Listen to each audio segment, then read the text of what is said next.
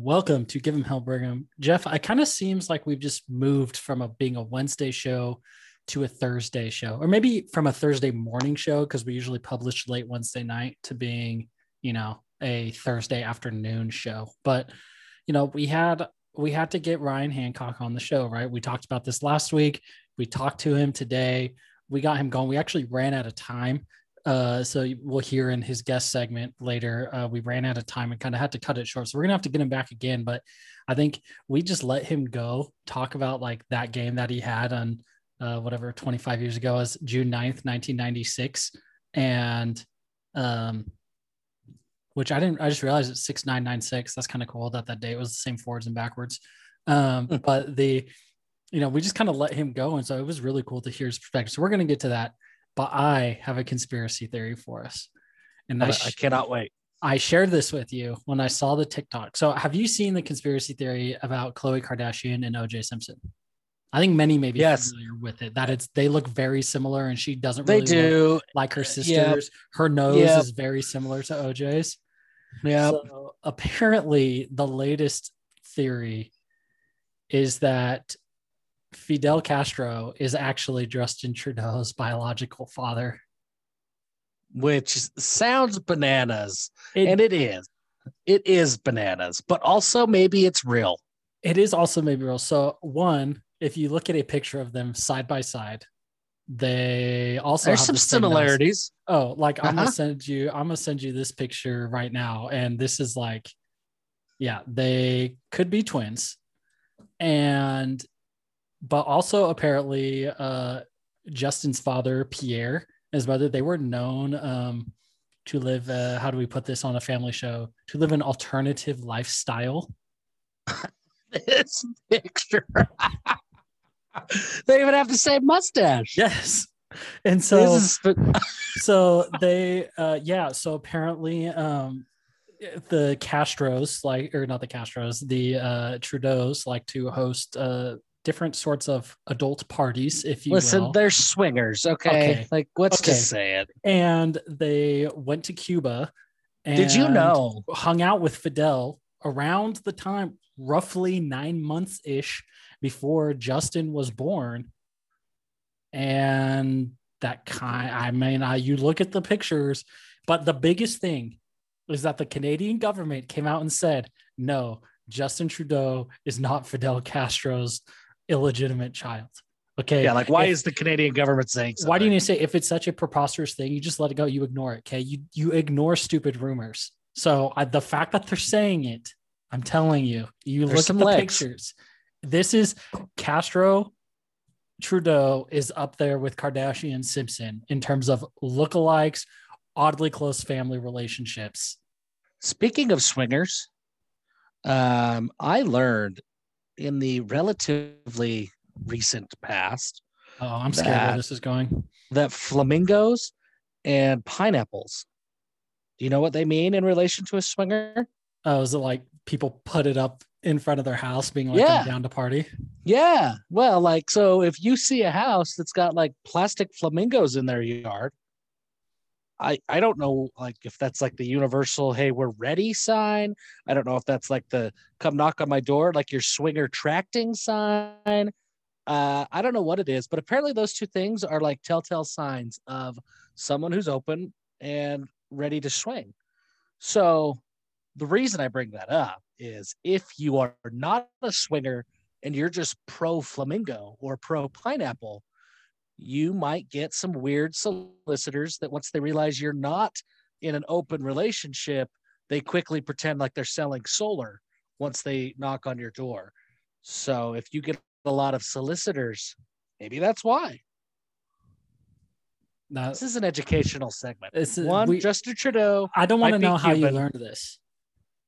That's one of those just weird late night internet things, which makes it sound even more this isn't helping of case. what my behavior was. But just, I don't know. I think I was probably watching something on YouTube about flamingos, and then you just start clicking enough links, and then flamingos and swingers. All right, let's watch this video. I don't know, man. YouTube gets me into some weird stuff sometimes, and that algorithm, it'll get you. But yes, it's bad. That is, I mean, that is our conspiracy theory. And after seeing that picture that I sent you, and we'll post it on this, are you on board with it? Yeah, because I'm Well, on board with every. maybe not necessarily 100% believing it, but it's definitely the, oh yeah, that's definitely a possibility Yeah, category. yeah, I'm there. Hey, and before we get into our show here, I have a complaint, and I'm going to complain really to you, people, listeners. We just had. I'm going to verify that this is true. I'm stalling. This is me filibustering, but I have an assumption in my head. We just had our lowest listened to episode since July of last year. Man. Now, I get that it's the off season, and 2 weeks ago, it was a pretty good episode for us. So I don't want to make it sound like, well, we're dying and that's what's happening here. But also, folks, come on here. Let's listen to the show. Let's share. Let's subscribe. We've got to grow this platform. Well, in about 2 weeks, we're going to be able to start contracting. We will be able to pay Isaac Rex to be our official sponsor and run with the elk in about 2 weeks. That will be big.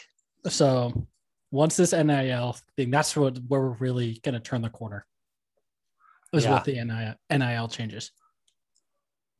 Yep. Okay. So just for what it's worth, friends, family, whoever, whether you like us or not, just help us out. Help us out by spreading the show. And we need to be more active on social media in promoting the show. And we will. But it's the off season. So I get it. I get why you're not listening to off season content. But today we have a loaded show of real content. It's media day as we speak. I hate media day. I mean, I love media day in the sense that it's the beginning of football season, but I hate media day because for whatever reason, we have convinced ourselves that media day is supposed to be like emergency press conference for BYU when they are going to give us all sorts of groundbreaking news. Yeah. But that's not what media day when is. It somewhere along the way, it got to the point where everybody would assume or think like, oh, we're going to get scheduling announcements. Like have we ever gotten scheduling announcements on media? Like maybe we did. I think we did that first time, but that was because there were so many things that were happening. But like, think of media day for conferences. SEC media day goes 2 days. Pac-12 media day, I think, goes 2 days now. What is it? It's okay. There's a state of the conference by the conference commissioner. And then it's in Las Vegas for the Pac-12. Each program brings one head coach and 2 players, and they just go on an interview circuit of just answering the same basic questions all day long. You don't really learn anything. It's just sort of this, it's meant for the media, right? In the sense that now the media has content to create. They have an opportunity to talk to coaches, to talk to a few players, and to create some preseason content to prepare us for training camp. And that's another pet peeve today. I'm a little upset today. I apparently want to complain a lot. I'm already complaining about people listening, and I have a complaint here. We have got to stop calling it fall camp. It starts in July or August. It's time to stop calling it fall camp. It's training camp. That's what it is. Because, well, I mean, I don't know. It's going in the fall semester. I think we need to change the dates of when we consider fall to start, right? Like, that's another thing we get into. Like, it's like summer doesn't officially start till July 20th. That's bullcrap, right? Like, nobody does that. Or June 20th, whatever. Yeah, it's June 20th because it's like the summer. Or like winter doesn't start till December 21st. Like, no, start it the first of that month. Like, that is one thing that Eastern Europe has figured out much better than the US. Like September 1st, that's the first day of fall. We don't need to get halfway through. And then we've got 3 weeks of fall that we're calling summer, and then 3 weeks of winter that we're calling fall, and then 3 weeks of spring that we're calling winter. Just move it all up to the first of the month. And then you can say fall camp, right? Because it's like, okay, we're getting there. It's camp. We're getting ready for the fall season because it starts. But now as it is, you're a quarter of the way through the season by the time fall officially starts. So yeah, until we fix the calendar as a whole, which is a much bigger problem than this platform will allow us to fix. It's just camp. I don't even call it fall camp. It's camp. right? Like it's spring ball and camp. I mean, that's kind of what it is. I don't know. I just hate fall camp. Like we call it fall camp. It's not fall camp. Of all the things I know, and of all of the things that we can call it, fall camp can't be it. Call it whatever else you want. You just don't call it fall camp. It is not fall camp. There's nothing fall about this camp. And also, is it really camp? Like, I know what camp is. It's not like in a tent, but like these guys live there. They're just at home. Yeah, it's not really camp in the same way it is like the NFL's training camp. Right. If you go to like the NFL, the CFL, their training camp, they are at a separate facility away from home. Like they're not even in their normal practice facility. It's like they go to a camp facility, living in dorms. Like they're in it's a retreat for those guys, like a practice retreat. This is just, hey, we get to practice. Great. Yeah. It's time to stop. It's time. Let's revolutionize camp because we're just wrong. We're just talking about dumb stuff, but it is media day and there's going to be lots of dumb stuff that is talked about today, but there is some good stuff. Tom Homo. In the past, all right, here's the line that we always get from Tom Homo. Anytime any conference affiliation stuff is brought up, he always says something to the tune of BYU is really happy with our independent situation. ESPN is a great partner for us, and we are committed to being an independent program, but we're always evaluating whether or not we should join a conference. That's typically the line. He doesn't usually add the evaluating. And maybe not even evaluating, just monitoring the landscape of college football. Yeah. There's always like one little, very high level caveat of, we're paying attention to it, but we're an independent, folks. Get on board. That was not the case today. No. And maybe we're reading too much into it. Tom did look a little bit tired. Like he looked like he's been through some stuff over the last couple of weeks, and he probably has. It's been a pretty grueling year for the man. But he straight said, the new CFP changes are good for us, and we are actively monitoring whether or not we should be in a conference. Yeah. And and we've talked about this on the show a bunch because, and actually I went back and looked, and we can kind of go into this right now about how the Mountain West is literal horse crap. Like there is Boise State, whose mascot is a horse. And then there are the 11 other teams, which are a massive pile of crap. So I'm going to, speaking of horse crap, when we were at Boise State, the last time I went up there was the 2014 game that BYU just got the doors blown off of them.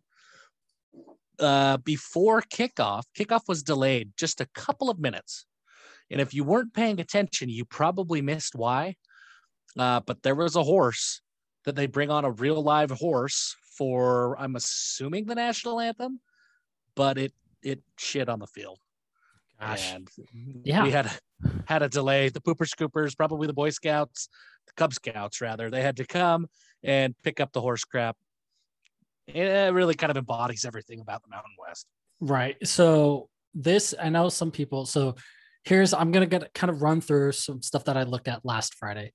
So just looking at the top 65, I chose 65 because currently there are 65 P5 teams, right? 64 in conferences plus Notre Dame, SP plus teams. So try to be objective, the best, 65 teams who should be the P5, the top whatever, regardless of conference. The AAC is firmly no man's land. I put a chart up. You can see there's like the P5 at the top, one line for the ACC, and then the G4. I'm going to call them the G4 now because it's like the ACC, the AAC, the American is firmly in the middle. So if you look at over the course of the era, or of the CFP era, Boise is the only school outside of the American, we're talking non-American in the G4, is the only one to be in the top 65 7 out of 7 years. BYU, App State, San Diego State are in there 6 out of 7. Then the next highest is 4. So of those, like of all these teams, so how many 7 seasons times 65, however many 100 that is, the American has put 41 teams in the top part. That's an average of 5.9 a year. The Mountain West has only put in 23 teams. So 7 of them are Boise. Boise and San Diego State account for 13 of them, of the appearances. The rest of the Mountain West combined is 10. If you take Boise and San Diego State out of the Mountain West is on par with the MAC and Conference USA. That's how bad It Well, is. if you think about that, right? Like I say this with as much respect for our friends in New Mexico as I possibly can. If you are looking at your schedule and you have a game against New Mexico and a game against Northern Illinois, which one do you think you're going to lose more? Northern Illinois, 100 times out of 100. Which game are you more worried about if you're BYU? A game against Western Michigan or a game against Wyoming? Probably Western Michigan, unless it's in Laramie in December. Right. Yeah. So if you look at the league average rating, the American is over the last 7 years is like minus 1.3. So 0 is an average team. So they're just a little bit below average, whatever. The Mountain West, if you take out Boise, their average rating is a minus 7.05. And so right around where the MAC and Conference USA are. And then I broke it down looking at the top half and the bottom half of each league. And then also looked at if you added BYU, Boise, and San Diego State to the American. And if you did that, then it basically, it puts the American where the American already is closer to, the American is already closer to the lowest P5 in any given year than it is to the next highest G4. But if you add BYU, Boise, and San Diego State, then that pushes it up to like being closer to the SEC than it is to the next highest G4. Like it just outright, like going back to the Mountain West is never under any circumstances, not a logical thing. Now the American, we talked about this last week, like potentially maybe, and I'm sure Tom Homo has been on the phone with Mike Oresco this week talking about things because this changes things. One idea is I was looking on an AAC message board this week that was floated around that I don't hate because currently the American's sitting in 11 teams. They have 11 teams for all sports because Navy is a football only member and then Wichita State is a non-football member. So that's kind of like how they balanced it out, is adding BYU as a football only member. The rest of the sports stay in the WCC, and then going to the Atlantic 10 and getting VCU to leave the A10 and joining. That would actually, which would improve the basketball profile. So that becomes that is a very solid league. And it would definitely, that league would have the clout it would probably 19 out of 20 years, it would get the 6th conference champion spot. So here is the timeline that I want. And I think I sent this to you, but I'm going to read it now. We join the AAC. Utah fans mock us for not being P5 and finally coming to terms with the fact that we deserve to dwell in the lower kingdom of being a G5. The AAC gets the 6th auto bid every year for a decade and routinely beats Pac-12 teams, which Josh Pate, another national 24/7 guy, he brought this up that he generally thinks that given the demographics of the Southeast, where most of the AAC is, versus the West and the fan support in those areas and high school football participation rates, that with increased access, he thinks that the American will overtake the Pac-12. I don't know. You're not listening. You're not listening to his Late Kick show. His podcast is incredible. It's great. It's one of the best out there. And I don't know if it's like that's likely, but I think there's definitely a chance, right? Like, look at how much things have changed in the last 20 years. Who knows what they're going to be like in another 20 years? Anyway, so the AAC gets the 6th bid every year for a decade and routinely beats Pac-12 teams. All of the AAC teams in the South now stop losing players to middle of the road P5 teams in other leagues. So, right, like, instead of going to Oregon State to say you're in the Pac-12, you stay home and go to ECU instead, whatever. They get a lot more funding from the new playoff access and build fan support from transplants going to these new major programs in larger cities. So you move in, you don't have anywhere to go. Like, oh, maybe I like college football. I'm going to go be a Houston fan because I don't really have a tie to necessarily any school in the area. Whatever. The Pac-12 continues to drop because of lack of fan support and culture and demographic shifts on the West Coast. Oregon and USC finally agree that they are done subsidizing everybody else and they go independent. And Utah is now left in the league with Arizona, Oregon State, Wazoo, and Colorado that is on par with the Sun Belt in quality and has now faced the demise similar to that of the Southwest schools that didn't get invited to the Big 12, such as Rice, Houston, SMU, etc.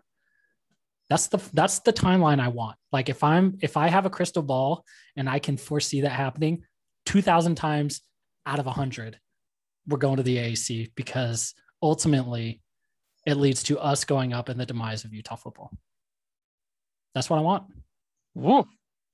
There's some pettiness there. Oh yeah. Here's my thing. I don't really care what happens with Utah. I really don't. That's a bonus. That's a bonus. in Yeah. all of I this. mean, that's, I mean, I like it. Like if this happens, I won't complain, but I don't really care. But I like how much thought you put into this because there was clearly some effort. I mean, not like you were spending days, but you thought this through. This was well researched, and I enjoyed that. And I would get on board. Yeah. I mean, I I would really, definitely get. I don't, obviously, I have no idea what will happen, but it's really, if you take Oregon and USC, those are the only two national brands in the entire Pac 12. And if you take them out, I mean, it UCLA, really does like change. UCLA and Kinda. Stanford, like they don't have fan support, but they're still UCLA and Stanford. Right. But it's Like that name means something, whether you're in California, Utah, or Virginia, UCLA and Stanford. that's true. And so And I don't, even Washington. Like that has some cachet as well. yeah. I don't, it'll be interesting to see like what But happens what's gonna with that. And if maybe what it all blows up and a whole new league emerges out of it. Like, well, maybe it, what's gonna be interesting to me is what we're seeing in the state of California is participation in high school football is dropping. High schools are dropping football altogether. Uh, we're not going to get into the politics of it, but I mean, you guys can see what we're talking about here.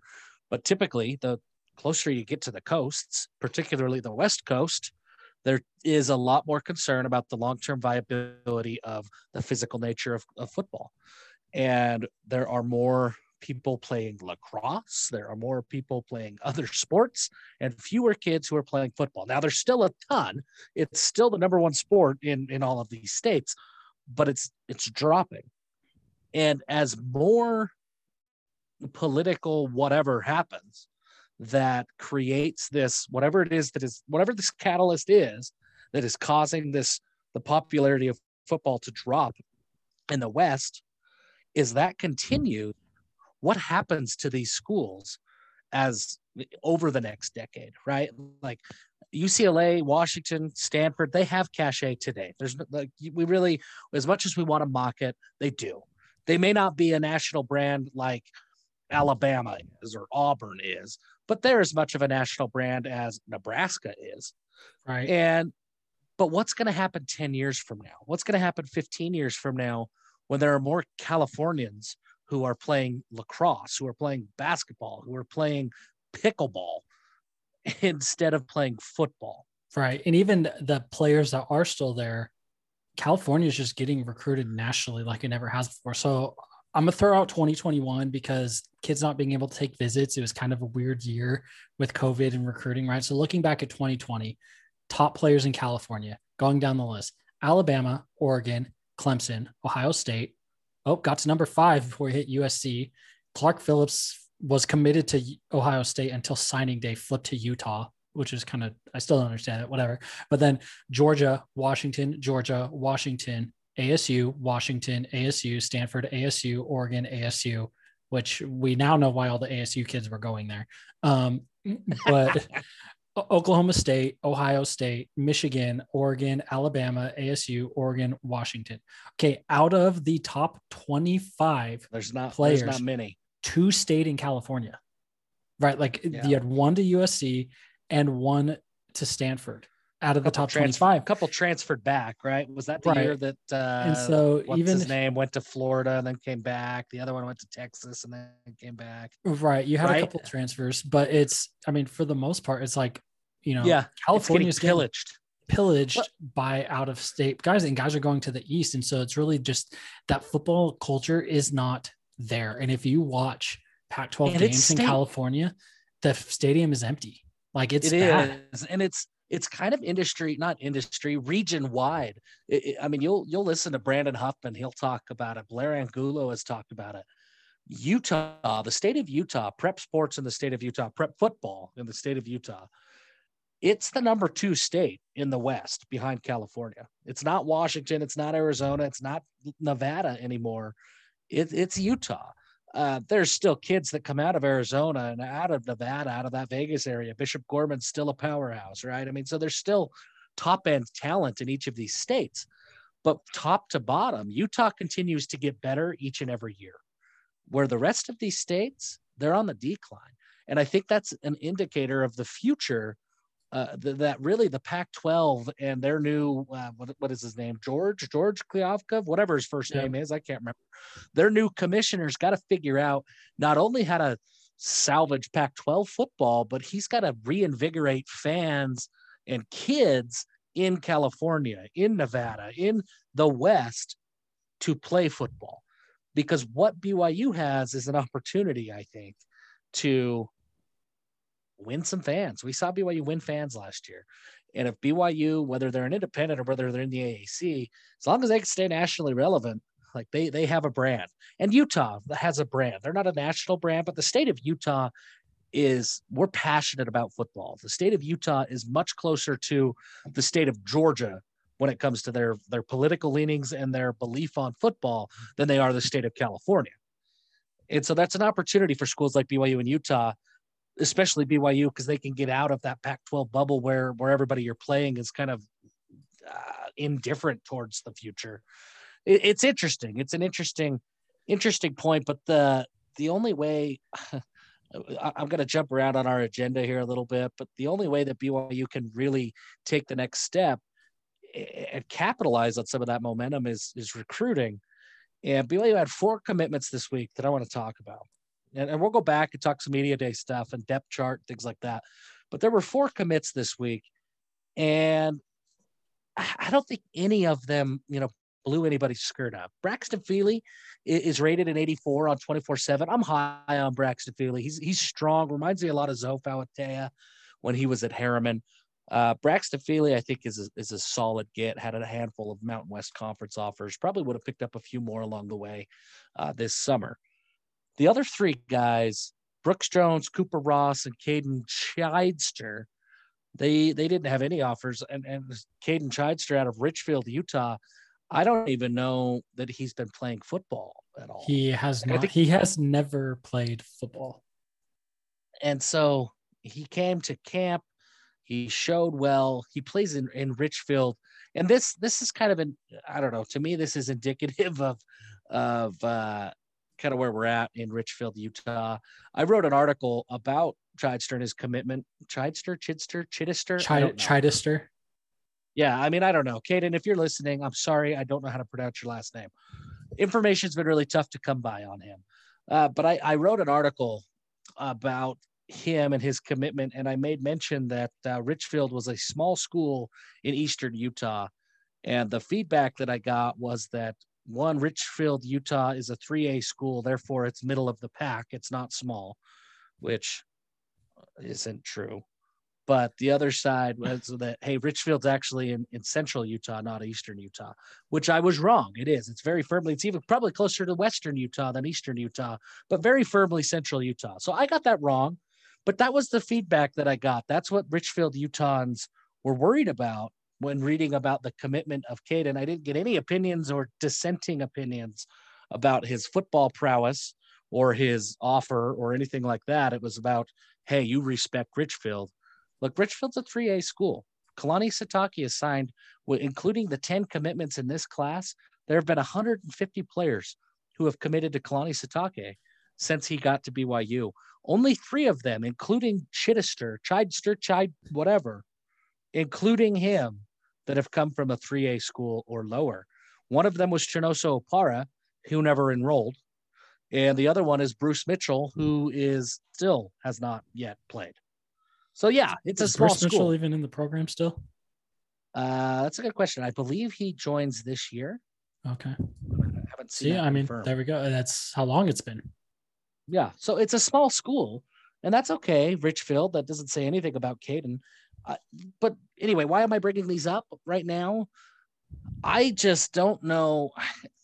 How does BYU capitalize on some of the indifference of football here, right? Like, how does BYU make their brand the exciting brand of Western United States football so that they can go and get some of these guys that are just flocking out of California, or get some of these guys at Arizona who are looking at their 2 in-state programs and saying, whoa, ASU is a mess that's about to fire everybody, and Arizona is a mess that just sucks because they're a mess. How does BYU capitalize? Utah has done it, right? Utah's done a very, very good job on the recruiting trail. And they go, they don't have to recruit the state of Utah very hard anymore. They go and they pick out of the top 10 who they want, and they go after those guys. But then they subsidize the rest of their class with out-of-state talent that's high-end. They're pulling guys from that typically would go to USC or to Washington or to Oregon. They're doing a good job. I think BYU could do the same thing, but you see commitments like this, right? And we've talked about this in the past. This is not anything about Jones, Ross, Cade Chidester, or Braxton Feely. This is not about them individually. It's about the I don't know, the philosophy that BYU is taking guys who are, I mean, let's call them glorified walk-ons, right? Feely doesn't really count, but the other three probably fit into this mold where BYU is their only FBS offer. And it seemed like this was something we got away from, right? Because we had like the Dax Mills, right? Like it was like, oh, this was a guy. It's like, oh, you know, the old staff would have given him an offer, but we're getting him as a preferred walk-on and making him earn it. Like that's good, you know, and that's like, yes, all about the preferred walk-on. And so that's why with such a limited number of scholarships, I'm scratching my head. I'm a little why confused we went too. away from it, because that's what we did and it was working. Now I know that people have immediately began to question, you know, is this Jason Ayu? And it's not. I mean, it's not. And look, like let's come up with the theme here, because we can very quickly, and people can see it for what it is. Brooks Jones is a defensive end. Cooper Ross was offered by the defensive coaching staff. Caden Chidester was offered by the defensive coaching staff, but brought in as an athlete who could maybe play tight end or D end. Even if you go through the other guys in this class who have been committed for a little while, Liutai Kinney, that's a defensive guy. Yeah, Brooks Jones, right? I mean, so many of these guys that are projects a little bit are defensive guys. I don't know. One of our staff members at Cougar Sports Insider, Corley Ward, he had a tweet. He's a private account because he works in public school. You know, he can't go having a public Twitter account and say the things that he wants to say all the time. But he had a great tweet yesterday that just said, it appears that BYU's defensive recruiting philosophy is just offer the 5 biggest guys at camp, get a commitment from them, no matter who they are or how good they are. That checks the box and away you go. BYU doesn't have like 4-star defensive ends knocking on the door right now to come into their program. And why would they? They play a little bit of a boring style of defense. There hasn't been a lot of sacks. I get it. But BYU just, it seems like they have settled, and they have settled in a big way this year. And that does not mean that Cooper Ross or that Cade Chides, Brooks Jones, that these guys can't be great. They can be. This isn't about them, but we don't know who they are. And other schools haven't determined that they think they will or could be great yet. Why accept that offer today in such a small class? Yeah. Why accept that commitment? Why not do that in September after you've seen a little bit more on tape? Right. Why not do that in December when you have other people who have already fallen off the board that, because they went to a Pac-12 program? Or it just is, it's so curious to me. Maybe we will see that they move on from them by then, or who knows, but that's just not Kalani's style. And like, that's the other thing is other schools, USC, like the big names, if you see a guy could decommit from USC, it's because that guy was pushed out by USC. Right. Unless he's flipping from SC to Bama or to, Clemson, he was pushed out by USC, but that's just not Kalani's style. He typically doesn't push guys out. Once he accepts a commitment, for better or worse, he tends to stick to that commitment. And it's just, I don't even want to put that thought in people's minds that maybe BYU moves on from him, because I don't think they do. That's just not how he operates. Yeah, I don't.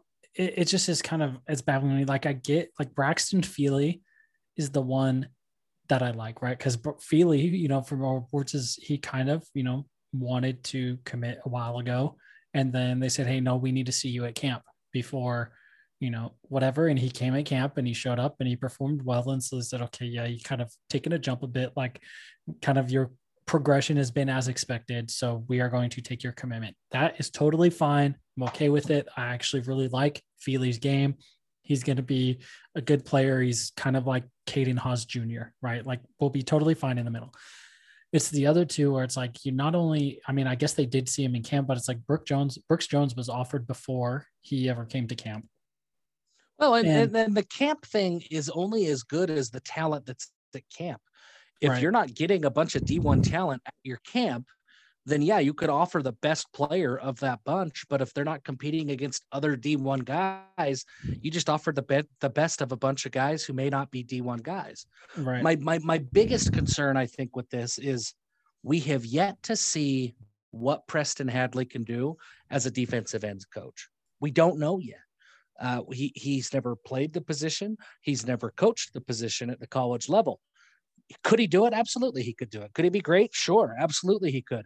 But these scholarships, technically, they're year-to-year commitments, but really, you're committing 4 years and in some cases 6 years of having a guy in your pipeline, and you're committing it based on a coach that you have no idea how he can develop even elite talent right now. You're banking on guys that are flying so far under the radar that they're not even playing football. Yeah, That's concerning. Cooper Ross, love his frame. I'm higher on Cooper Ross than I think the general BYU fan was when they saw his commitment. I think he could play. I think he's going to be very, very good. He's big, 6'5", 245. His frame looks like he can get to 320, and it won't even have to think about it. Like, he's a big dude. So maybe he plays inside, and that's what they're thinking with him. But if he stays at 265 and plays in that Zach Daw role, we have no idea if Preston Hadley can take a guy like Cooper Ross, who plays 8-man football at Heritage Academy in Arizona, and turn him into Zach Daw. We have no clue if he has that ability. But we've just committed 6 years, maybe 7, with Cooper Ross's mission to Cooper Ross.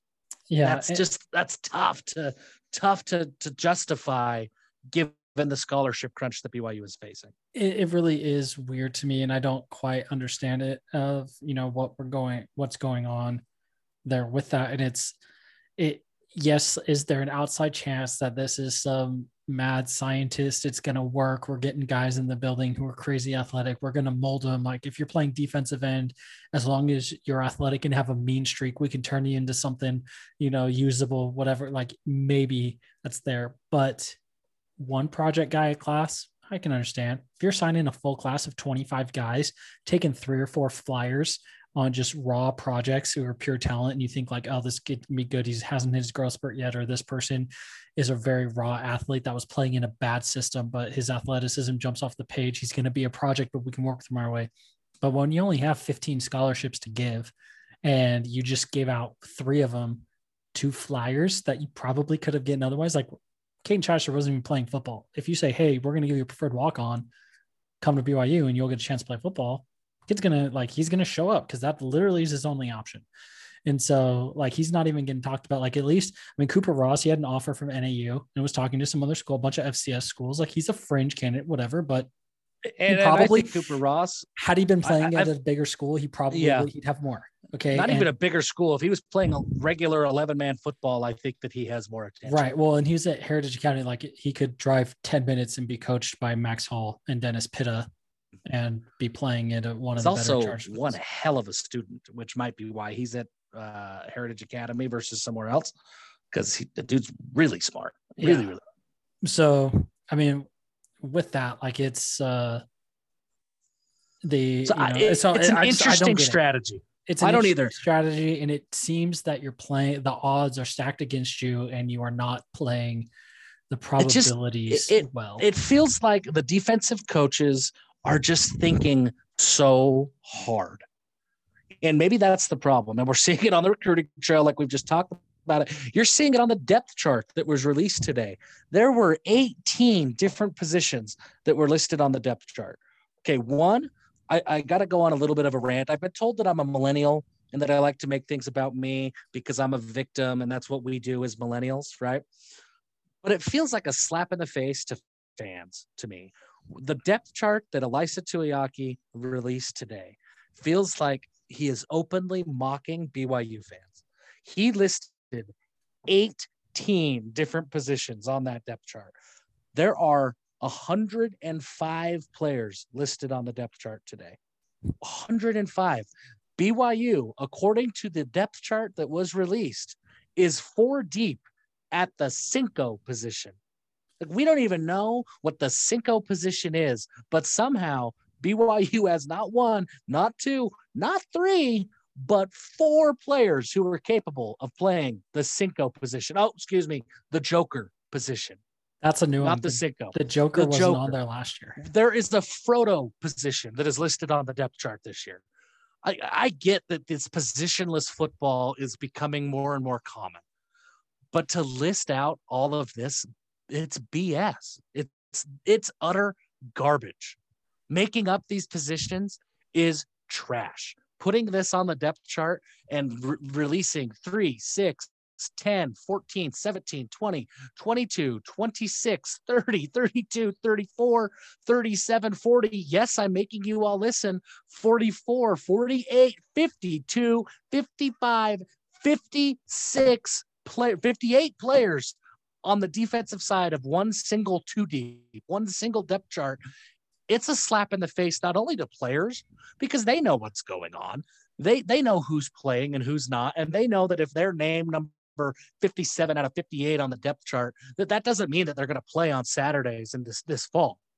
Players understand that, but it's a slap in the face to fans who want to show up, who want to support their program, who want to learn about this team and know who to cheer for, know who to watch for come game day.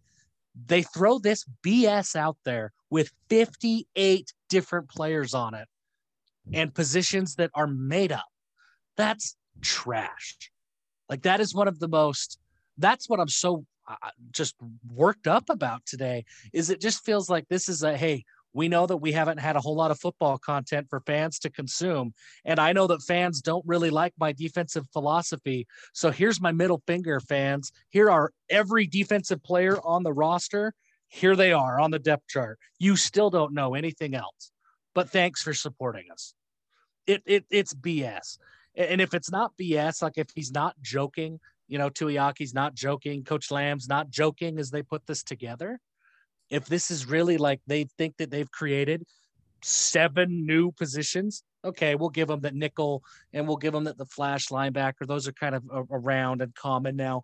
Even if they think that they've created 5 new positions that the rest of the college football world is too damn dumb to figure out, if that's the level of thought process that they have right now, and that they're thinking that they can offer players who have never played football and turn them into excellent players at the jack position, like, what are we doing? What are we doing? This isn't innovation. Like, there's a fine line between innovation and just crazy shit that doesn't work.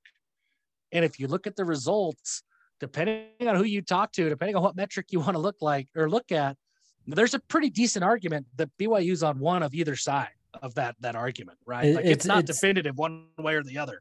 So this year, with the schedule that is on the schedule this year, with the teams that they are going to play, it's going to become abundantly clear at the end of the year if this fancy football is going to work or not. But it feels like BYU is playing money ball, and they don't have to. And that's what's so upsetting about it, is they don't have to play money ball. They don't have to get weird and wild on defense to make stuff work. They don't have to offer guys who are basketball players in order to get great defensive ends in this program. They don't have to do those things, but they're doing it anyway. And I can't figure out why. And it's not our job to figure out why. It's our job to enjoy games come Saturday. But when stuff like this happens, that they go, like, seemingly go over the top and out of their way to give fans absolutely nothing, it feels like it. I don't know. If I didn't do this for a living, and if I didn't love BYU football as much as I do, I would have a really hard time getting on board with what was released today. It feels like just complete BS to me. I mean, if we can get an explanation, right? I know coaches are not allowed to say things about players until they sign. But we'll keep it between us. Okay. You can text us, right? Like, you can let us know. But it just doesn't, like, yeah, it seems like it's no real rhyme or reason. I was fine with it last year, right? Like, it was, they kind of added, last year, the only thing that they added was Cinco, right? And it was like, okay, it kind of made sense because you had one extra position, and it's like, okay, sometimes, right? Like sometimes we're occasionally going to go in a 4-3 look, which makes sense because you kind of have your standard Will, Mike, and Jack backers. Okay. But occasionally we're going to move to more of like a, maybe sometimes run a 3-4. So, okay, there's 4 linebacker positions and this is who it's going to be. And then if case, then maybe you have that nickel spot. Sometimes you want a 5th corner, or sometimes, which traditionally was more of like a nickel and a dime, right? Like a dime being when there's, the corner, and a nickel being when there's more of a safety size. But it's like, so that kind of made sense, but it's like the addition of the Frodo, like that is what threw it over the top for me on this today of like, are you just like making up stuff now? Or like, help me understand. If you can talk to me and like walk me through and be like, this is what our plan is, and it may not make sense to you, but we wanted to do this for the guys because of this. And it's like, like I may not agree, but if you can walk me through the logic and your line of thinking can chains together, I don't even care if I don't even care if you can explain the logic to me. I'm just a nobody fan, but nobody fans can see the product that is on the field on Saturdays. And last year, even against a crappy schedule, and even with the defense performing relatively well, right? Like, they had this jack position and they had these made up positions, these different linebacker spots, these hybrid spots. I can watch the games. I can see who's on the field. I can see the schemes that there was not a lot of creativity within that scheme. And that's not just the pass rush, like, because come on, like, guys, let's get beyond BYU isn't rushing 100 people every play, therefore they're not being aggressive. That's stupid. Like, we're above that. But there wasn't a ton of creative coverage schemes. There wasn't like, you didn't see Chaz Ayu when he was healthy going from safety to linebacker to defensive end and doing all sorts of hybrid stuff. When Max Tooley came into the game, he played pretty well the same role that Isaiah Kafusi did when he was in the game. But one of them was listed as a will linebacker and the other one was listed as a jack linebacker, but they did the same thing. Like, we can see what's going on. The tape doesn't say that BYU is doing all these crazy and exotic things that the depth chart does or that the recruiting class does. What the film says is that BYU is playing line them up football with guys that aren't ready to line them up. Like, that's what it says. But and that's why I go back to this comment of either they're mad scientists and they're crazy and we just don't understand, or this football staff, this defensive staff has to just get out of their damn head and start playing football the way that football is played. I look at the offensive staff. The offense is very innovative. Like, they run trick plays. They do creative stuff. You look at what they don't BS around. It is very clear what they want, who they want on the recruiting trail, and how they're going to play on the field on Saturdays. Their depth chart, I don't care about the positions that are or are not there, but it's very clear that if there's somebody on the depth chart, it's because they've earned it and they're good enough to play. Right. It's not some make-believe motivation tactic. It's not anything like that. It is, this kid earned this spot, so he's here. And then when you see that kid play on Saturdays, he's usually pretty darn good. And that's how the offense does it. They let the creativity and the different looks showcase themselves on film. Defense, it's the opposite. The creativity happens in media scrums. The creativity happens on depth charts. The creativity happens apparently in player projections, but we don't see much on the field. And for all of the praise about BYU getting guys to the NFL this past year, because I know that's going to be a rebuttal for people who think I'm being a little bit overreactionary right now. For all of the guys that went to the NFL, they were offensive guys. Chris Wilcox got drafted late. Isaiah Kafusi signed a deal. That's pretty well it. Kyrus Tonga got drafted, and we've known he's going to get drafted for a long time. Why? Because he's a big-ass nose tackle who just lines up and plays one-on-one football. There was nothing fancy with Kyrus Tonga. All of the creative stuff that happened on the defense, those aren't the guys that are getting to the league. It's the guys that are just being recruited to come in and play a role. They learn that role. They excel in that role. That's who's going to the NFL. I don't know. I didn't expect to get heated and fired up about this. This is the most passionate you have been about anything in the history of the show, I think. Maybe. It just feels like such a slap in the face. And I don't know, man. I get tired of it. And maybe it kind of roots back to the scrum package. Like that just felt like, remember the scrum package? They didn't run it last year. Everybody remembers the scrum. Yes. When BYU lines up Kairos Tonga and, whoever else, and they run a quick running play. That was Ed Lamb's brainchild. That wasn't Jeff Grimes. That wasn't Aaron Roderick. That was Ed Lamb, our assistant head coach, whatever he is, right? Great. It worked. It worked great. But you know when it didn't work? It didn't work when you were running it from like the 7-yard line on 3rd and goal. But for whatever reason, we thought it would. Like that just feels like you're thinking way too much. You know when it didn't work? It didn't work when you lined up in the trick package and then USC called a timeout.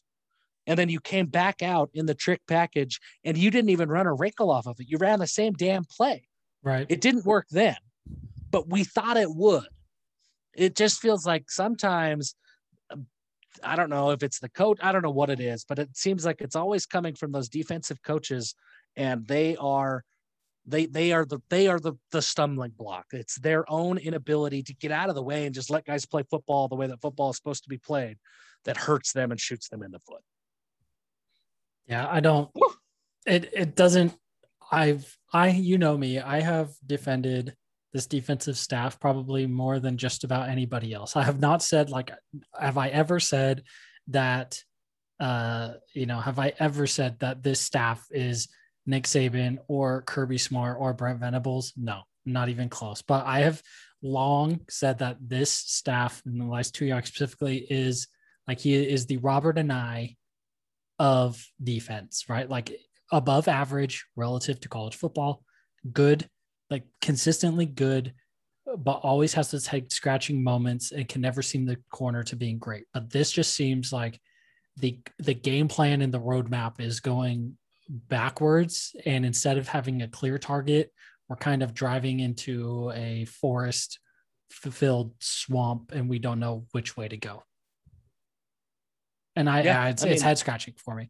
And so, maybe I hope we are proved wrong, right? Like I hope comes out and it's like, oh, there's they finally have the guys that they want to have. And it's like when Bronco showed up and brought the 3-3-5 and it was like, oh, there's blitzes coming from everywhere. It's probably not going to happen. But I don't stop see it. Opponents, right? That's really all that I care about, right? And I think maybe the reason I get so frustrated is because I do believe that Elisa Tuyaki and Ed Lamb are really good coaches, and I do believe that they are really, really smart. Anybody you talk to around the game of football will tell you that those two men are very, very respected and are very, very football intelligent. There is no denying that. It just feels like we've allowed that intelligence to prevent us from just playing the game of football a little bit. And maybe all of this is just smokescreen. Like that could be too. And if that's the case, then it's just a big middle finger to fans who are trying to support the program. And that's tough for me to swallow too. Yeah. And with that, we can get into our interview now with Ryan Hancock. And yeah, we can. We do have that. So we will cut over to that and then come back to give our thoughts about it. Okay, we are joined now by Ryan Hancock, who is a former Major League pitcher. Were you in the Nippon League or was it the second tier in Japan? I don't know how many leagues ever there. The top league in Japan. I didn't play a whole lot there, but I did. It was the highest level with the major league teams, though. Okay, yeah. And for second team all-WAC quarterback at BYU. So Ryan, thank you. Welcome joining us as we said we're not going to call this an interview. It is a guest host segment. So if you have questions for us or you just want to, if there's something you feel is really important to talk about, then you can bring it up. So obviously we talked about this last week. Last week it was 25 years since you made your major league debut and you got a hit. I think you were 1 for 1 in the majors, right? Yes. You were batting 1,000 and they still cut you. And so I guess kind of what has that been like? Or I guess kind of, just looking back at, 25 years is quite a long time, right? Like I was 5 that season. I know it's funny. Time does go fast. And I've been thinking, at some point I should pull out the old video from that I have from that game. It's just crazy.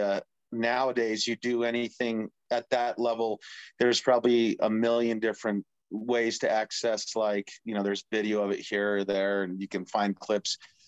Back then, I mean, I was obviously pretty fortunate that it was a big enough occurrence that it did make like Sports Center and stuff, so I was able to like tape that. But other than that, it might have been, I'm glad that it was there, because, and I was able to tape it, because I don't even know if like the Angels have, keep record of all their games, all their video. So it was, I was obviously glad to have that video. But yeah, 25 years, I was doing the math, going, man, this is the 25th year, so I should probably have to be fun to post something about it. It was a really fun day, and an amazing way to kind of break into the major leagues. It was actually it wasn't my debut. The day before, I threw one pitch to finish a blowout or game that we had lost. So that was kind of uneventful. But that game that I got the hit in and such was pretty crazy, obviously. To get pretty wild, like a pretty wild occurrence back then, right? I mean, like, yeah. And I think it's probably fair to say, and you might disagree, and you're a humble guy, so you probably will, but you were like Shohei Ohtani before Shohei Ohtani, right? I mean, well, you were a pitcher who ranked. Like, Ohtani's not batting 1,000. It was fun. I was cool because I think that might have been the first year they started interleague play again. So the whole idea of pitchers having to hit was starting to come to the forefront again, even though that's not why I played. It wasn't an interleague game. Obviously, we were playing against the Indians. And the reason why I got up was not because it was playing against a National League team. It was because they had taken out the DH a couple of innings earlier. Being an extra inning game, a lot of times coaches will sacrifice that DH position in order to get the right matchup, bring in a pinch hitter, thinking, okay, the game's probably going to be over the next time they come around the order to that spot. So actually, I think it had already gone around. The batting order had already gone around once, and one of our pitchers had already had to hit in that position, if I remember correctly, and he struck out pretty handily. It was like the 10th inning, and I came in and might have been like the 11th inning, and yeah, it was crazy situation. I didn't have any batting gloves. That spring training, the pitchers had started to do batting practice a little bit because of interleague play, and so we worked on our bunting a little bit. We didn't really get full hacks in the batting cages. They just they figured, oh yeah, you might get up to bunt, so we'll let you practice your bunting. But so I had taken a few swings in spring training that year, but that's March, and this was June, so I just had got called up the day before. Obviously, it's extra inning game. We were basically out of relievers, and I was the last guy left on the bench. The rookie just got called up, and they're like, "You got to hit." I was like, "Oh, hey, got nothing to lose." I'm not really nervous about it because if I strike out, who really cares? So I just asked around. I was like, "Who's got a bat I can use?" And Damien Easley was like, "Yeah, you can use my bat." And so he gives me his bat. Unbeknownst to me, it was cracked, and that's why he let me use it. He didn't expect you to even make contact. Yeah, it was just the hairline crack, so I couldn't, it's not like split in half or anything, but just a small fracture in it, and they don't use their bats once they're cracked. So I go up to bat, and not only that, but I have a pretty big head, and the helmets that they had brought no one had a double X helmet. And luckily, the Indians also have Navy helmets. And so in between innings, they ran over and borrowed from their equipment guy an XL helmet. And I can't remember if they put an Angel sticker on it or not, or if I just went up there with a generic. Yeah, I got to go helmet. find this video now. Yeah, I got to take a look.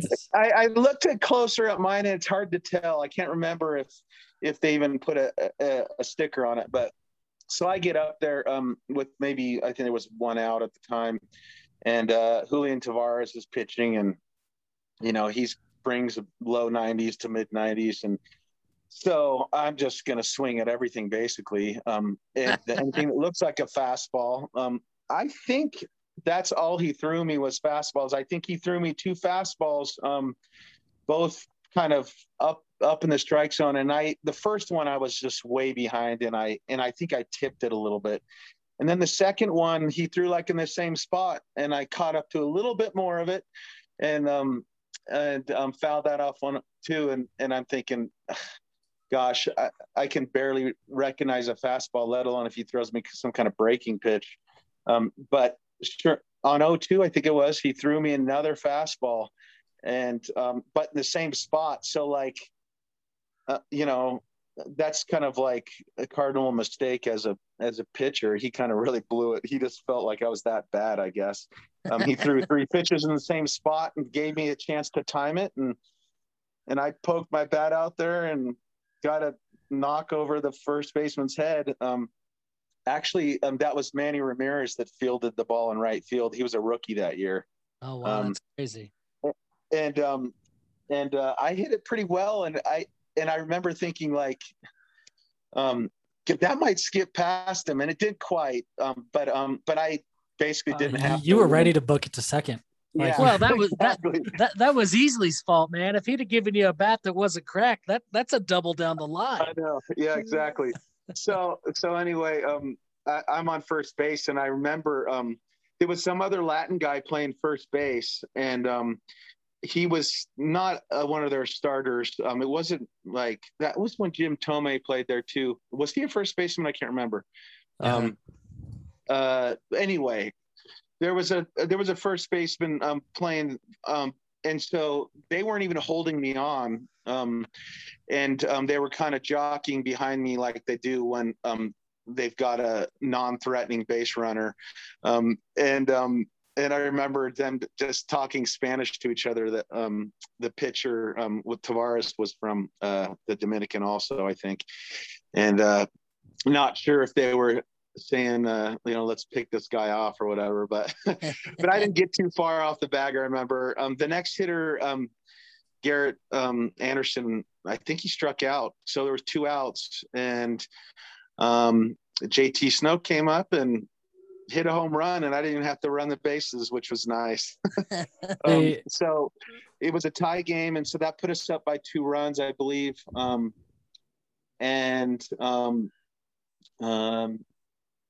So I basically just had to go up the next inning.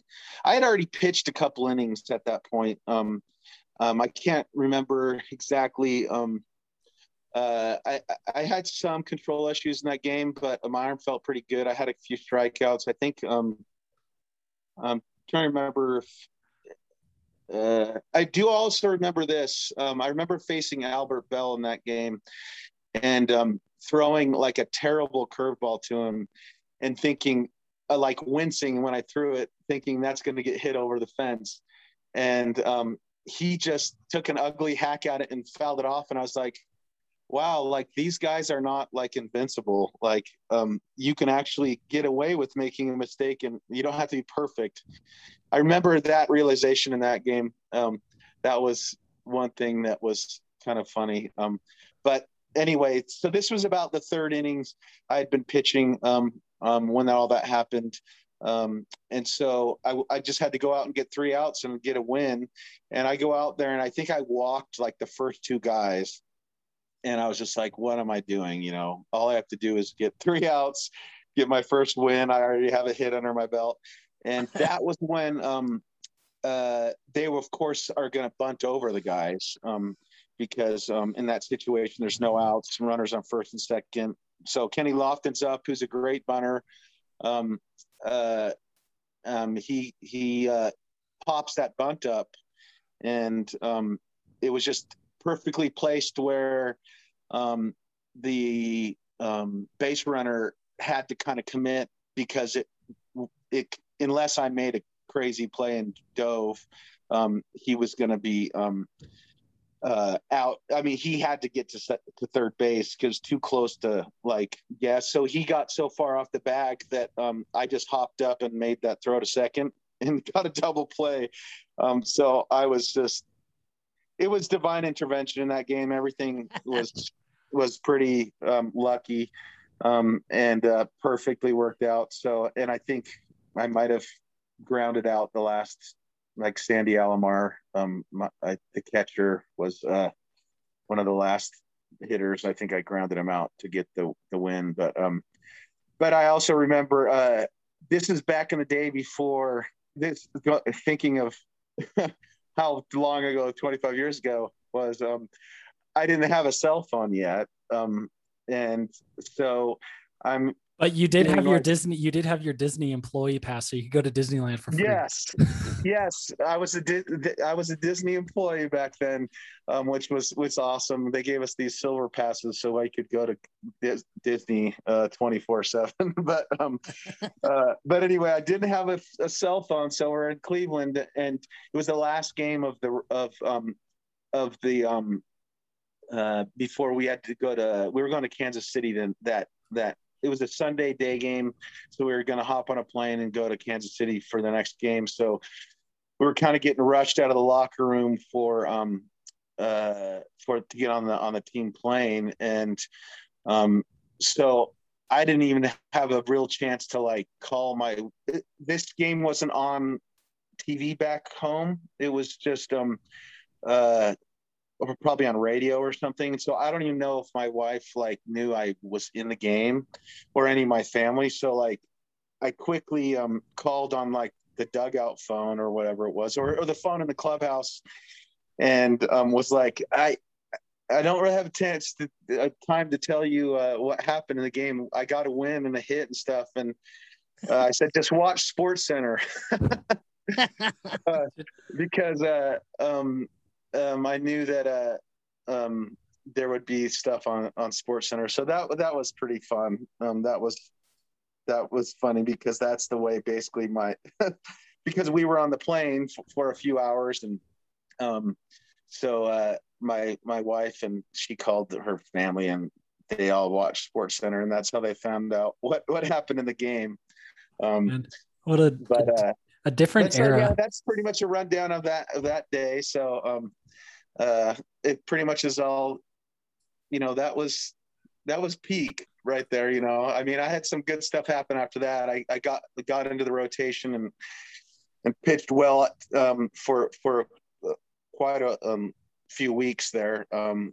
Actually took Jim Abbott's place in the rotation when he started struggling, and got a few wins as a starter, but some things, I had a labrum injury after that and tried to pitch through it, but promising Angels pitchers and arm injuries. Name a more iconic duo. I know. Yeah, I see you mentioning that. The Angels.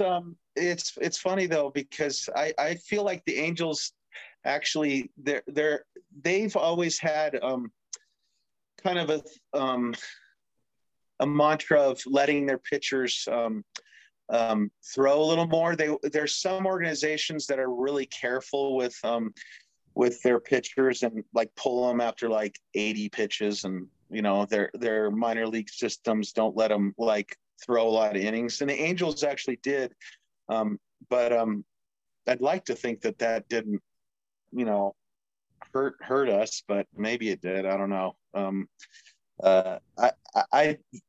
My labrum injury was not major, but it was very poorly timed.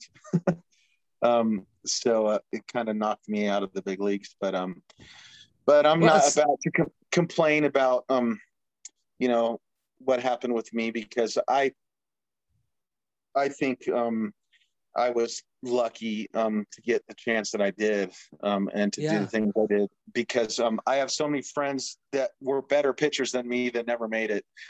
It's just that hard to make it into the big leagues. So anyone who even gets a cup of coffee, you got to have the utmost respect for, because it just takes amazing good fortune.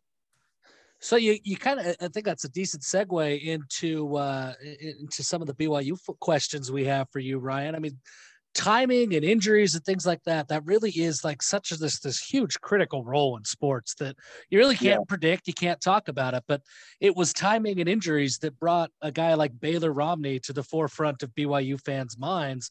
Yes. And now here he is battling for the starting quarterback spot with Jacob Conover and Jaron Hall. And it was purely injuries, right, that brought him into this situation that he's in now. What do you make of this whole quarterback race? I mean, there's three guys that I think are pretty darn talented. How do you think this shakes out? Well, I could tell you one thing. I don't have any worries. I wouldn't say that I have any strong over-the-top preferences amongst those quarterbacks, because I have my ideas of who I think will play and who maybe should. But I will say that I don't know Conover. I haven't seen him play. Heard enough about him to have pretty good confidence. However, with Baylor and with Jaron, the number one thing playing quarterback, and especially at BYU, is you just have to be prepared to be a leader and to be confident. You don't necessarily have to be a world beater. You don't have to have all the ability. I think most important is just that you know how to direct a team, and you know how to exude confidence and to be just a leader, because the quarterback position at BYU is just it's just always been the leader of the team, and you have to be that type of personality. And Baylor showed that. Sometimes you see guys come in, and you've seen it over the years. There's been quarterbacks at BYU that have kind of faltered a little bit. And usually I think it's because of a confidence thing. If they're getting in the game, they're going to have the physical skills to be somewhat successful. But it's the mental side and just the leadership side that's most important. And I think that Baylor's shown that he, is not afraid of it. Jaron obviously has made enough starts. He's shown he can do it. So I'm not worried about it at all. I think it's a plug and play system. I think all the guys that are there are all smart enough and work hard that that we're going to be successful again. I have high hopes for the team this year because I don't think there's going to be some huge drop off in the quarterback position. This is a couple of weeks ago. We talked about that, how comparing like 2019 felt a lot like 2005 with Zach Wilson right on the cusp, kind of like how John Beck was. And then obviously 2006 was great, and we had last year. And it kind of seems like it is a very QB friendly system. And you have quarterbacks who just have that attitude, right? Like I think obviously Max Hall won more games as a starter than any quarterback in BYU history, but we all agree like Max Hall doesn't have the greatest arm. Like he could make most of the throws. He couldn't, like there are throws that Zach Wilson can make that Max Hall was physically like just his body would not do it. But Max Hall had the attitude that as soon as he stepped out on the field, he was a field general, right? Like he expected to win, to succeed. And so everyone rallied around him. And I think, like you said, or it's just most of his attitude. Like you don't get an offer and you don't get to even be in the QB room if your physical tools are not good enough. Like if they don't clear the bar, then you're not even going to be in the program, but fully do you have the attitude to run with it? Yeah, very much so. And that's why I get frustrated when I see guys that do get in, even if it's BYU or other teams.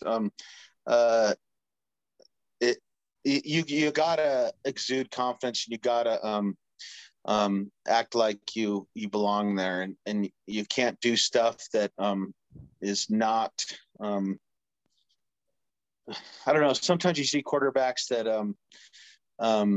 or they say things that aren't team friendly, like, you know, they'll blame something on someone else. You have to be able to take responsibility for everything.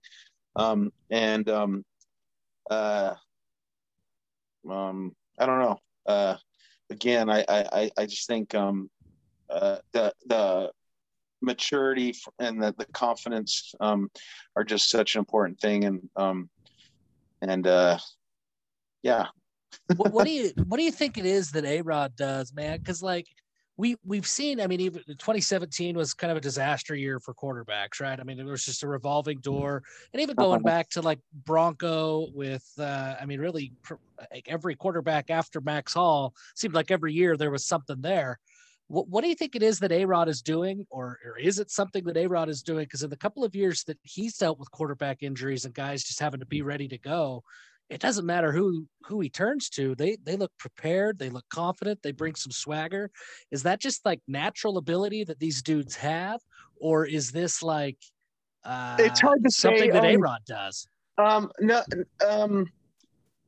Well, there comes a point where you got to think a part of it is definitely the coaching. Obviously, there a lot of times the coaches are going to say, "Hey, you guys give me these guys that have great abilities, and I just kind of shape them and mold them a little bit." And A-Rod seems like a pretty humble guy and kind of says the same kind of thing, but he definitely there's something there. He has an eye for it, for sure.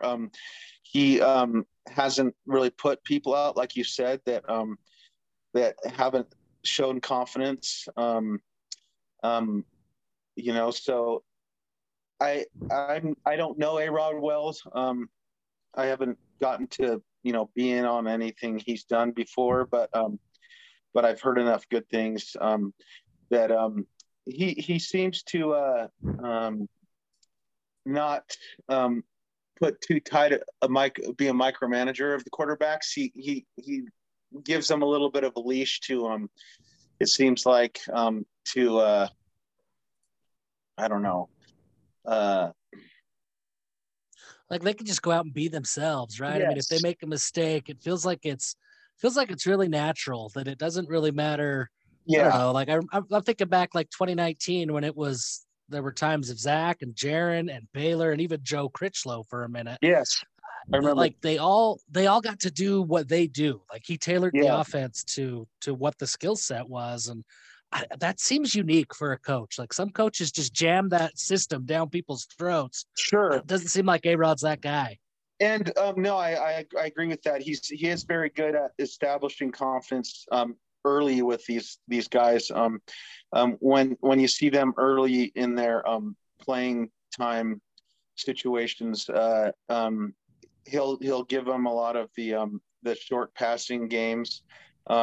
Fortunately, too, he's had a good running game and had some other ways to take pressure off the quarterback.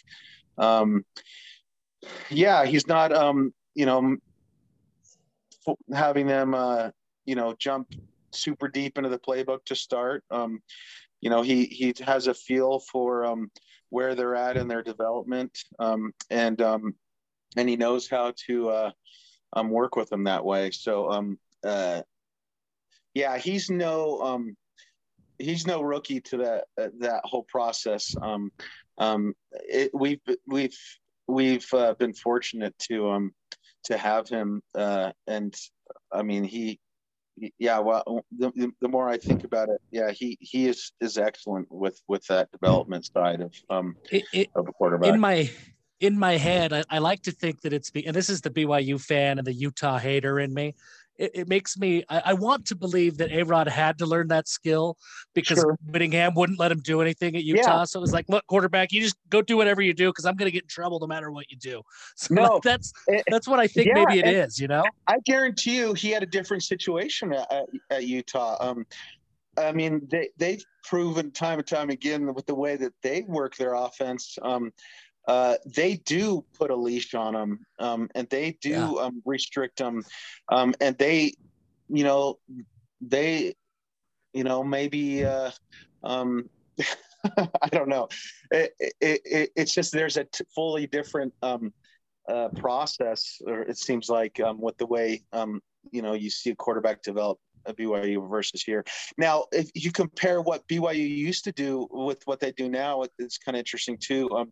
With these young guys coming in so ultra prepared versus, I'm not saying that in my time we weren't prepared, but it was a lot more accepted that when you came in, you were going to ride the pine behind a couple, upperclassmen, and you didn't start talking about transferring from day one. And I'm not saying that that's the wrong thing, because these quarterbacks are ready to go. Which is different. Like you didn't, I'm sure, did you have a private throwing coach at all for either for pitching or quarterback? Exactly. Like if you went to a high school that had a coach that knew what they were doing, then you were lucky. And otherwise you had what you had. Yeah, exactly. It's again, like, so there's your difference right there. I mean, these guys have all these, I mean, I had some passing league stuff and some year-round football stuff, but nothing to like the level of development they have now. These, camps and coaches, and obviously I had baseball going on, so I wasn't able to focus the same way some of these guys do. But they are further along, and I think that's why you do seem to more of that happen. These guys wanting to play as true freshmen, and having success, and then you got the negative side of that, of the threatening to transfer, or that's a whole different man. You could talk about that forever too, as far as whether that's a smart or a bad thing, but I'm glad that we've been lucky enough that we haven't had to see a good quarterback leave yet. It'll be interesting to see with 3 really solid options this year what's going to happen there.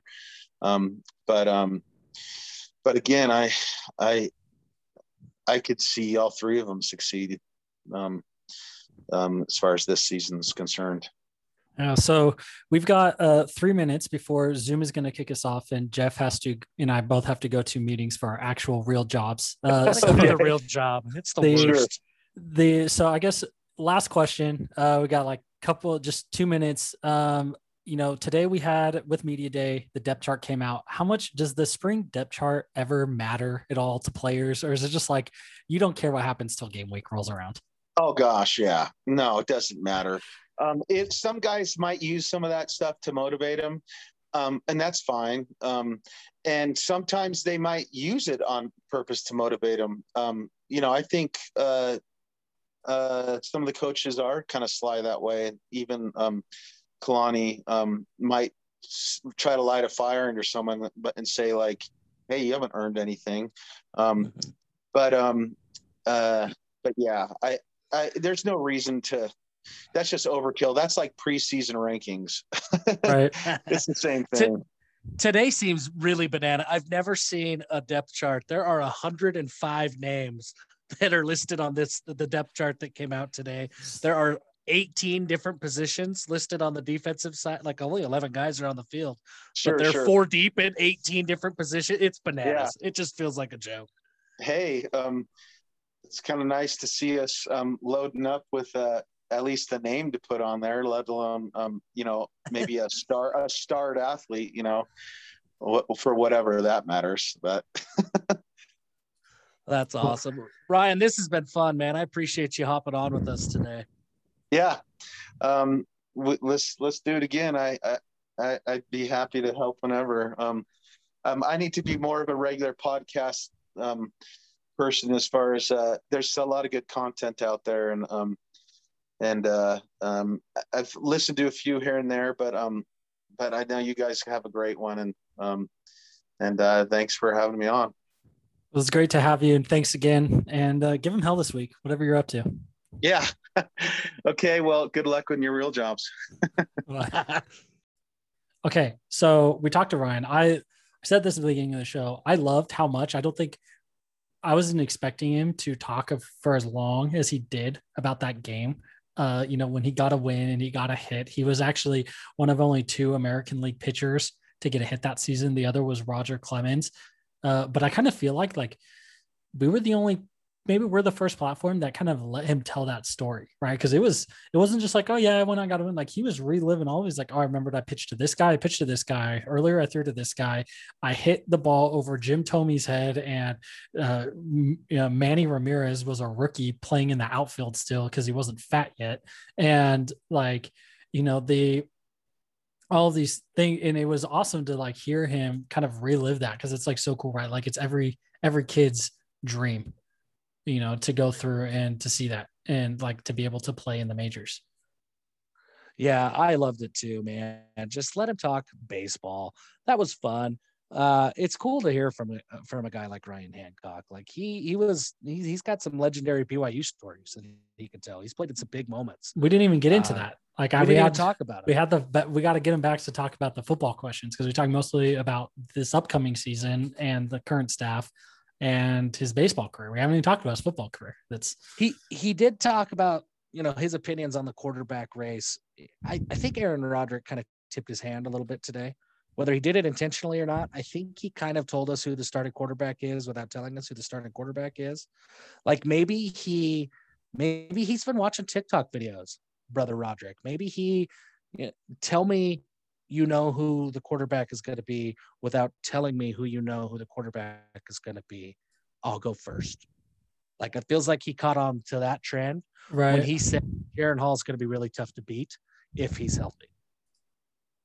Like that feels like that's Jaron Hall's my guy. That's about as slam dunk as you can get in terms of coach speak. And I think it's really does.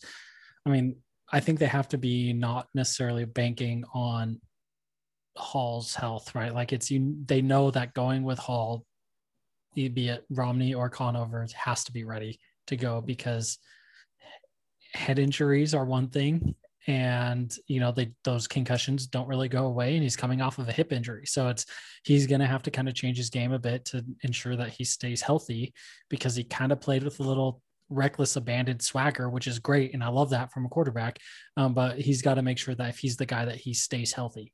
And so it'll be interesting to follow and kind of see where that there's, but I think that pretty much buttoned it up that he is the guy. Yeah, I think so. I don't know, man, though. I've been on the Jaron Hall bandwagon and I'm on the Jacob Conover bandwagon. I feel like I have not given Baylor Romney his due credit. I went back, watched some of those spring throws that he made and I've watched him at media day today. The dude's thick. Like he's stronger than he once was. Like that guy's put on some muscle. That guy, he looks good. And if BYU turns to Baylor Romney, I'm with Ryan. I feel more confident. Pick a guy. I don't care. Pick any one of these three guys. And I think that BYU is going to be able to score points. I'm not going to be upset because I assume 100%, I assume 100% that the guy who is picked is going to be the guy who won the job. Like, I do not think that, there's no politics in that offensive staff, right? They're not playing that game. And their jobs are on the line. They're not going to, especially the quarterback position. You can't there's no favorites in a QB job, right? Like it's because the entire offensive staff's fate and their jobs depend on the starting quarterback. And so if there is a question mark about who that will be, and, you're not going to play favorites with a starting quarterback because, you're going to kill yourself. And so whoever it is going to be the one who won the job. And I think it is going to be fun. The playbook is going to be different. And that is something that Ryan brought up too, that they have, the play selection has been slightly different for each of the three quarterbacks, or I guess each of the three, meaning Wilson in 2019, Wilson, Romney, and Hall. The play selection was a little bit different to fit their strengths. And he mentioned something that Aaron Roderick is very good at in terms of play selection is what he did as the passing game quarterback is they were asked to make different types of throws because they have different abilities. But the absolute biggest thing is just the attitude. And I think all three of those guys have the attitude. I mean, we've seen it from Jaron Hall. We've seen it from Baylor Romney. And there are reports that, when Jacob Conover got home from his mission last year and came in, he said, like, he told the staff that he expects to be the guy. And he's like, I don't expect to be handed to me. He said, I just believe that I'm that good and I will win the job. And so if you have that attitude, like it's, all of those guys, they can make the throw. Obviously, Jaron Hall is fast. Baylor Romney and Jacob Conover, they're fast enough to be slightly elusive. They're not Peyton Manning standing back there like a statue. But they, all of them, I think, have the attitude to win and to get guys rallying behind them. And that's the biggest thing at this level, is having the rest of your guys trust you, because you can make the throws. You don't get invited. You don't get a scholarship. You don't get invited if you don't have the arm. But it's like, do you have the attitude to go out and get over your mistakes and just go out and go for it all the time? And do the guys in the locker room trust you to be there and to make those throws, right? Like, and so but actually getting the ball where it needs to be, they can. Guys, I just want the defense to be good. We're back to the defense. I just really want the defense to be good. And I think they can be.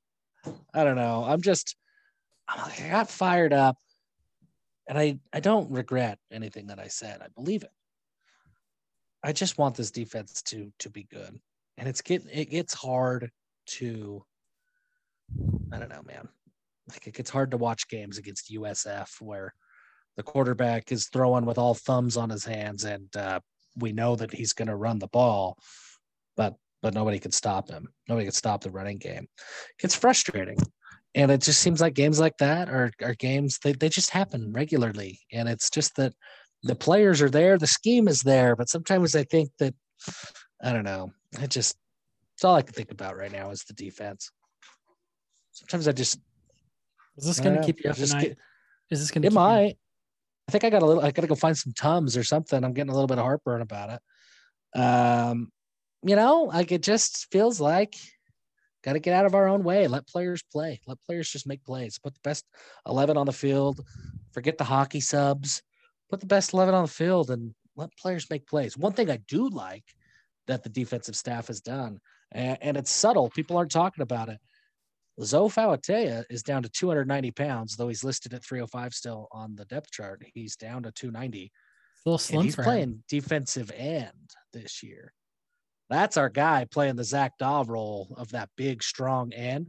Zoe Fauatea, if he doesn't have to worry much about gap coverage and defending the run as much as he would inside, that dude can get to the quarterback, and he's going to be a machine this year. So I'm pumped about that.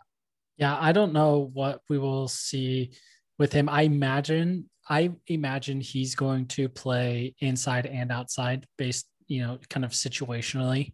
And he will not always be, like if we're running a 3-man front, he makes sense to have as an end, because kind of your one end is going to be a kind of bigger tweener, and then you're going to have help with the backer that's kind of actually providing that edge rush on that side, right? Or, and so I think we'll still see him slide inside in some 4-man fronts, but that was an interesting development. And I think with him, because he's kind of struggled with injuries, I think him slimming up a bit can actually free him up to do more, and it will be. And he's him. Got husband strength now. Like, he got married over the off season, so I mean, he's just got that, like, he's a dad. I mean, he's not a dad yet, but he's kind of a dad. He's the dad of the house. And I know I don't lift weights, and I know that I don't work out. And yet, when anything is heavy in my house, or if jars need to be open, I can deliver every time. And the only explanation is because I'm a dad. I am the dad of the house, and that's just what dads do. So he can't get injured anymore. He's a dad. I'm banking on that. Zoe, you are a fan of the show. And I think getting married for you is going to be the best thing, because you just become a dad. And now you got dad strength. But you have to go buy some New Balance shoes first. I know he does have his Give Him Hell Brigham hat. We didn't even pay him. He gave us a shout out for that last season. He ordered the hat himself, and we didn't have to pay him. So, I mean, that was pre-NIL. He was repping the brand. Oh, yeah. So he's just got swag. He's got way too much swag. We're going to get him once we are. He's got himself a new tribal tattoo that looks pretty dope. I don't know if it's tribal. It's got like a West Valley City thing, but it looks great. I've always expected big things out of Zoe. But this year's the year, man. It's all coming together, a little bit lighter. I like it. I like it a lot. So that is a great development from the defensive depth chart. There's just some things that I don't understand. And when I don't understand, I either assume it's because I don't know. I just don't understand. I don't know what to assume anymore. I just don't understand some of these things. And when I don't understand, I get frustrated. You know, I've been dealing a lot classes with that with my 2-year-old lately. You know, when she doesn't understand, she gets frustrated. You didn't scream the way a toddler does, but inside I did. Yes, on the inside you did, and you thoroughly lashed the airwaves with your words. So, you know, well, here we are. It's this has been a long show today. Yeah, because this is a long show with a half-hour interview and then our normal show, but we've covered a lot. So I think it'll be, I mean, this all just really ties back to that it's sometime in the 70s. Yeah. Pierre and what's her name? Margaret Trudeau went on vacation to Cuba. That's really where the show started. And now we are here. We went from Imagine how different the world would be if Fidel Castro, I guess his kin, came out and said, hey, you know what? It's true. Imagine how different the world would be immediately. Dude, I don't know. I want that to, it kind of felt like that's what happened with the NBA yesterday morning with like all the stuff like CP3's going down, Kawhi's hurt, and the Jazz still lost. Oh gosh. Did lose. That was a tough pill to swallow. You know, and so it was, you know, there was a lot happening yesterday morning, but that would be so many memes. It would be great for the memes and the mematic faithful who are here to create them and provide entertainment content for us all. But Jeff, it has been a great episode. It has been a long episode. This has been some of the best. This might be one of my favorite episodes that we've done with all these rants and raves, and hopefully we get some answers. And, you know, come check us out. We still have our site up, givehimhellbrigham.com, with all of your merchandise needs. Share the show, bring a friend, and get Father's Day is coming up. Maybe we'll do a Father's Day sale. Okay. And so you fathers we'll throw a Father's Day sale up. We'll have a coupon code. The coupon will be fathers. Okay. We'll do fathers and Father's Day in case you forget one of them. You can try both. So we'll get a coupon up on the website and to get a discount for the holiday for that loved one in your life. And until next week, Jeff, give him hell. Give him hell.